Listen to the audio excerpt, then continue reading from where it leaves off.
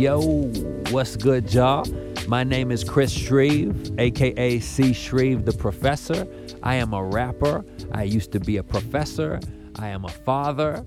I decided to start the Who Needs a Classroom podcast because I used to really enjoy having a place to speak when I was in class. I taught in the university setting for about a decade and a half.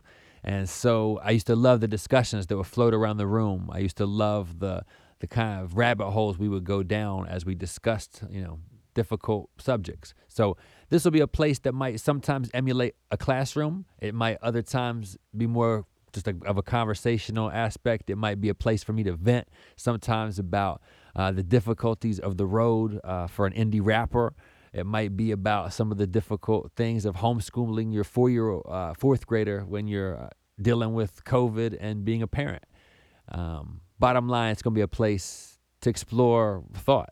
So tune back in every week. Who needs a classroom? I do. You just might. Peace, y'all.